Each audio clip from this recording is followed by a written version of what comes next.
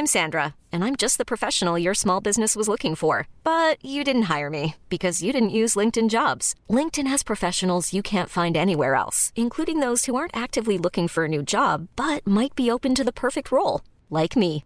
In a given month, over 70% of LinkedIn users don't visit other leading job sites. So if you're not looking on LinkedIn, you'll miss out on great candidates like Sandra. Start hiring professionals like a professional. Post your free job on linkedin.com/achieve today. Ryan Reynolds here from Mint Mobile. With the price of just about everything going up during inflation, we thought we'd bring our prices down. So to help us, we brought in a reverse auctioneer, which is apparently a thing. Mint Mobile Unlimited Premium Wireless. How to get 30, 30, how to get 30, how to get 20, 20, 20, how to get 20, 20, how to get 15, 15, 15, 15, just $15 a month? Sold! Give it a try at mintmobile.com/switch. $45 up front for 3 months plus taxes and fees. Promo rate for new customers for limited time. Unlimited more than 40 gigabytes per month. Slows full terms at mintmobile.com. Since 2013, Bombas has donated over 100 million socks, underwear, and T-shirts to those facing homelessness. If we counted those on air, this ad would last over 1,157 days. But if we counted the time it takes to make a donation possible, it would take just a few clicks. Because every time you make a purchase, Bombas donates an item to someone who needs it. Go to bombas.com/ACAST and use code ACAST for 20% off your first purchase. That's bombas.com/ACAST, code ACAST. Hello, chickens. This is the fabulous Adam Richard, and I have a theory.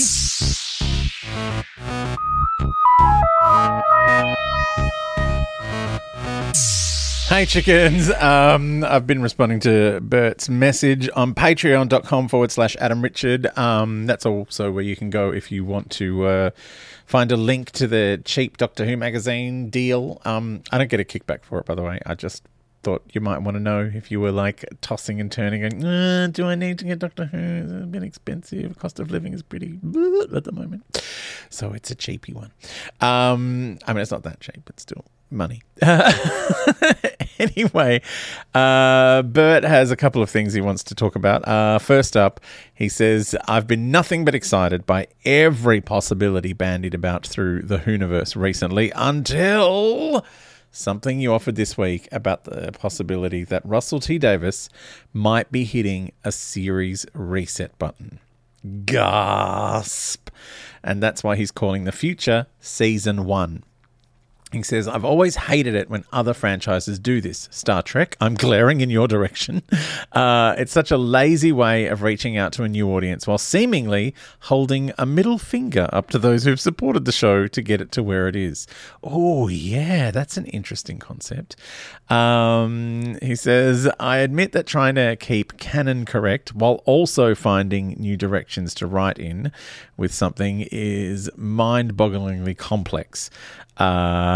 In Doctor Who, and it must be getting harder with each passing year. But its history is its strength, so I, for one, am terrified at this reset prospect. Yeah, look, I mean, again, this is just a theory that I have, but I feel like with a reality-bending antagonist like the Toymaker in that final episode of the 60th anniversary specials, that, you know, he's able to do things to reality that are monumental and huge. And I don't think it's going to be as big a reset as implied by it being series 1. What I think it will be is, you know, Russell T Davies has always been very clever about keeping the old, ushering in the new, and still making them kind of harmonious. For instance, the Time War. The Time War did such a big reset on the whole of Doctor Who canon that we weren't really sure what survived it. Like, so many things had been wiped out by it.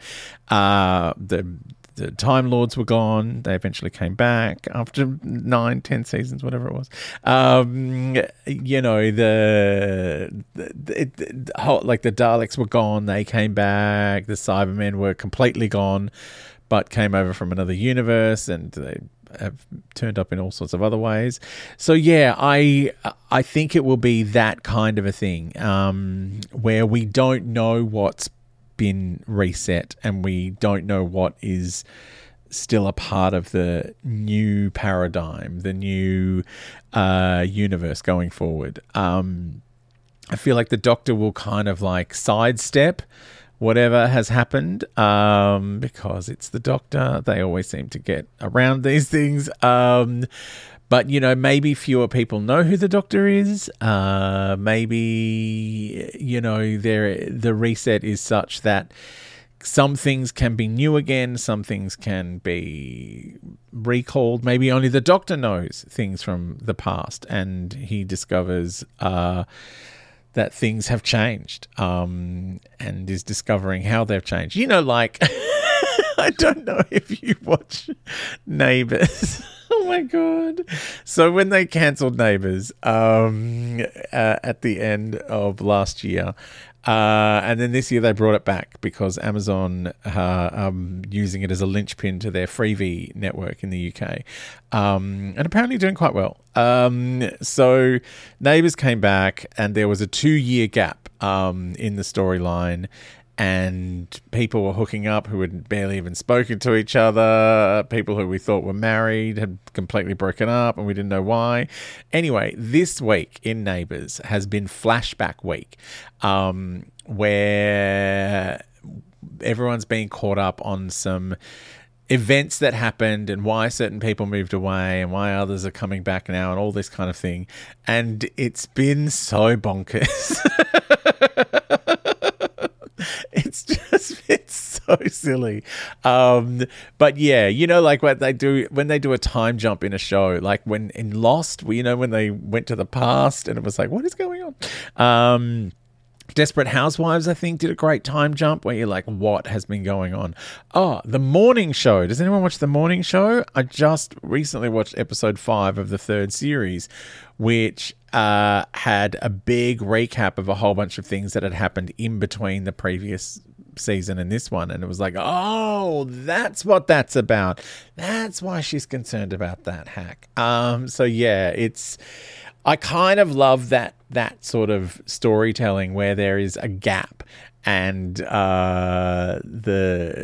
we're finding out at the same time as some of the characters what went on before. So I wonder if it'll be that kind of a reset where maybe the Doctor doesn't know anything, and you know everything's new, or the Doctor knows everything and the universe doesn't know anything, or just. It's like it's not going to be a hard reset. Not like they do over at, oh my God, DC Comics does it about every 2 years. They did years ago this thing called Crisis on Infinite Earths where there were a lot of multiple universes. Like the multiverse is, you know, which is starting to creep into the Marvel universe now. And I guess also into the DC cinema universe. I mean, there's always been a multiverse in the Marvel comics, but the multiverse in DC Comics had kind of become unwieldy during the 70s, and there were lots of, you know, weird storylines. They also had just bought another comic company, and so that was like its own individual universe. So they had this big event called Crisis on Infinite Earths where all of the continuities were meant to kind of crash into each other and everything was reset. But some of the writers and artists didn't want to reset, so they just kept going. Whereas others were like starting, like Wonder Woman and Superman started from scratch again, but Batman kept going, and it was a whole thing. Then there was Batman Year One by Frank Miller and David Mazzucchelli, which was amazing. But yeah, it was a whole thing in the 80s. And then that was because the miniseries where that happened was kind of successful, they just kept doing it. They just kept kind of rebooting it all the time. So I think they're up to about their 5th reboot of the entire DC universe. And it's, as Bert says, it does really feel like a big middle finger to anyone that's been following along all this time and really enjoying it. And it's like, well, you've actually now pulled out everything that I was having fun with. So why would you do that in an effort to get new people to come along? Like, why can't you just make it good? Like, making it good should get new people to come along. But I absolutely have faith that Russell T Davies will see us right and that the 60th anniversary stories will be a lovely nostalgic callback to the way things were. I feel like the Children in Need 5 minutes has kind of given us a taste of what it's going to be like. It's going to be a little bit more family and frothy than I guess it has been for the last few years, which I'm kind of excited about. Like, that will be fun.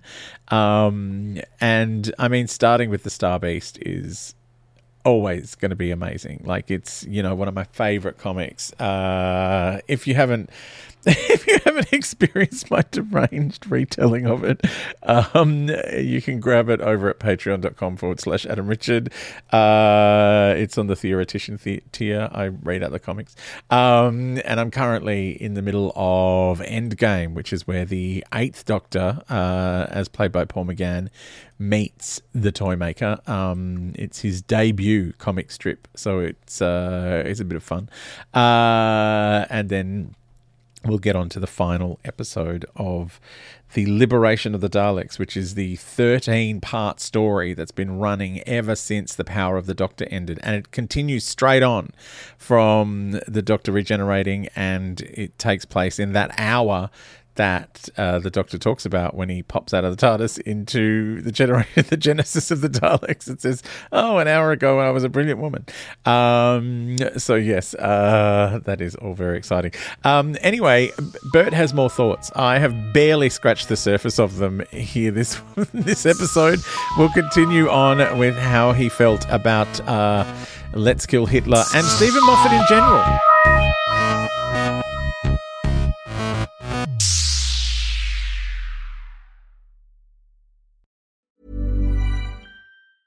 Hey, it's Paige DeSorbo from Giggly Squad. High quality fashion without the price tag. Say hello to Quince. I'm snagging high-end essentials like cozy cashmere sweaters, sleek leather jackets, fine jewelry, and so much more. With Quince being 50 to 80% less than similar brands. And they partner with factories that prioritize safe, ethical, and responsible manufacturing. I love that. Luxury quality within reach. Go to quince.com/style to get free shipping and 365-day returns on your next order. Quince.com/style.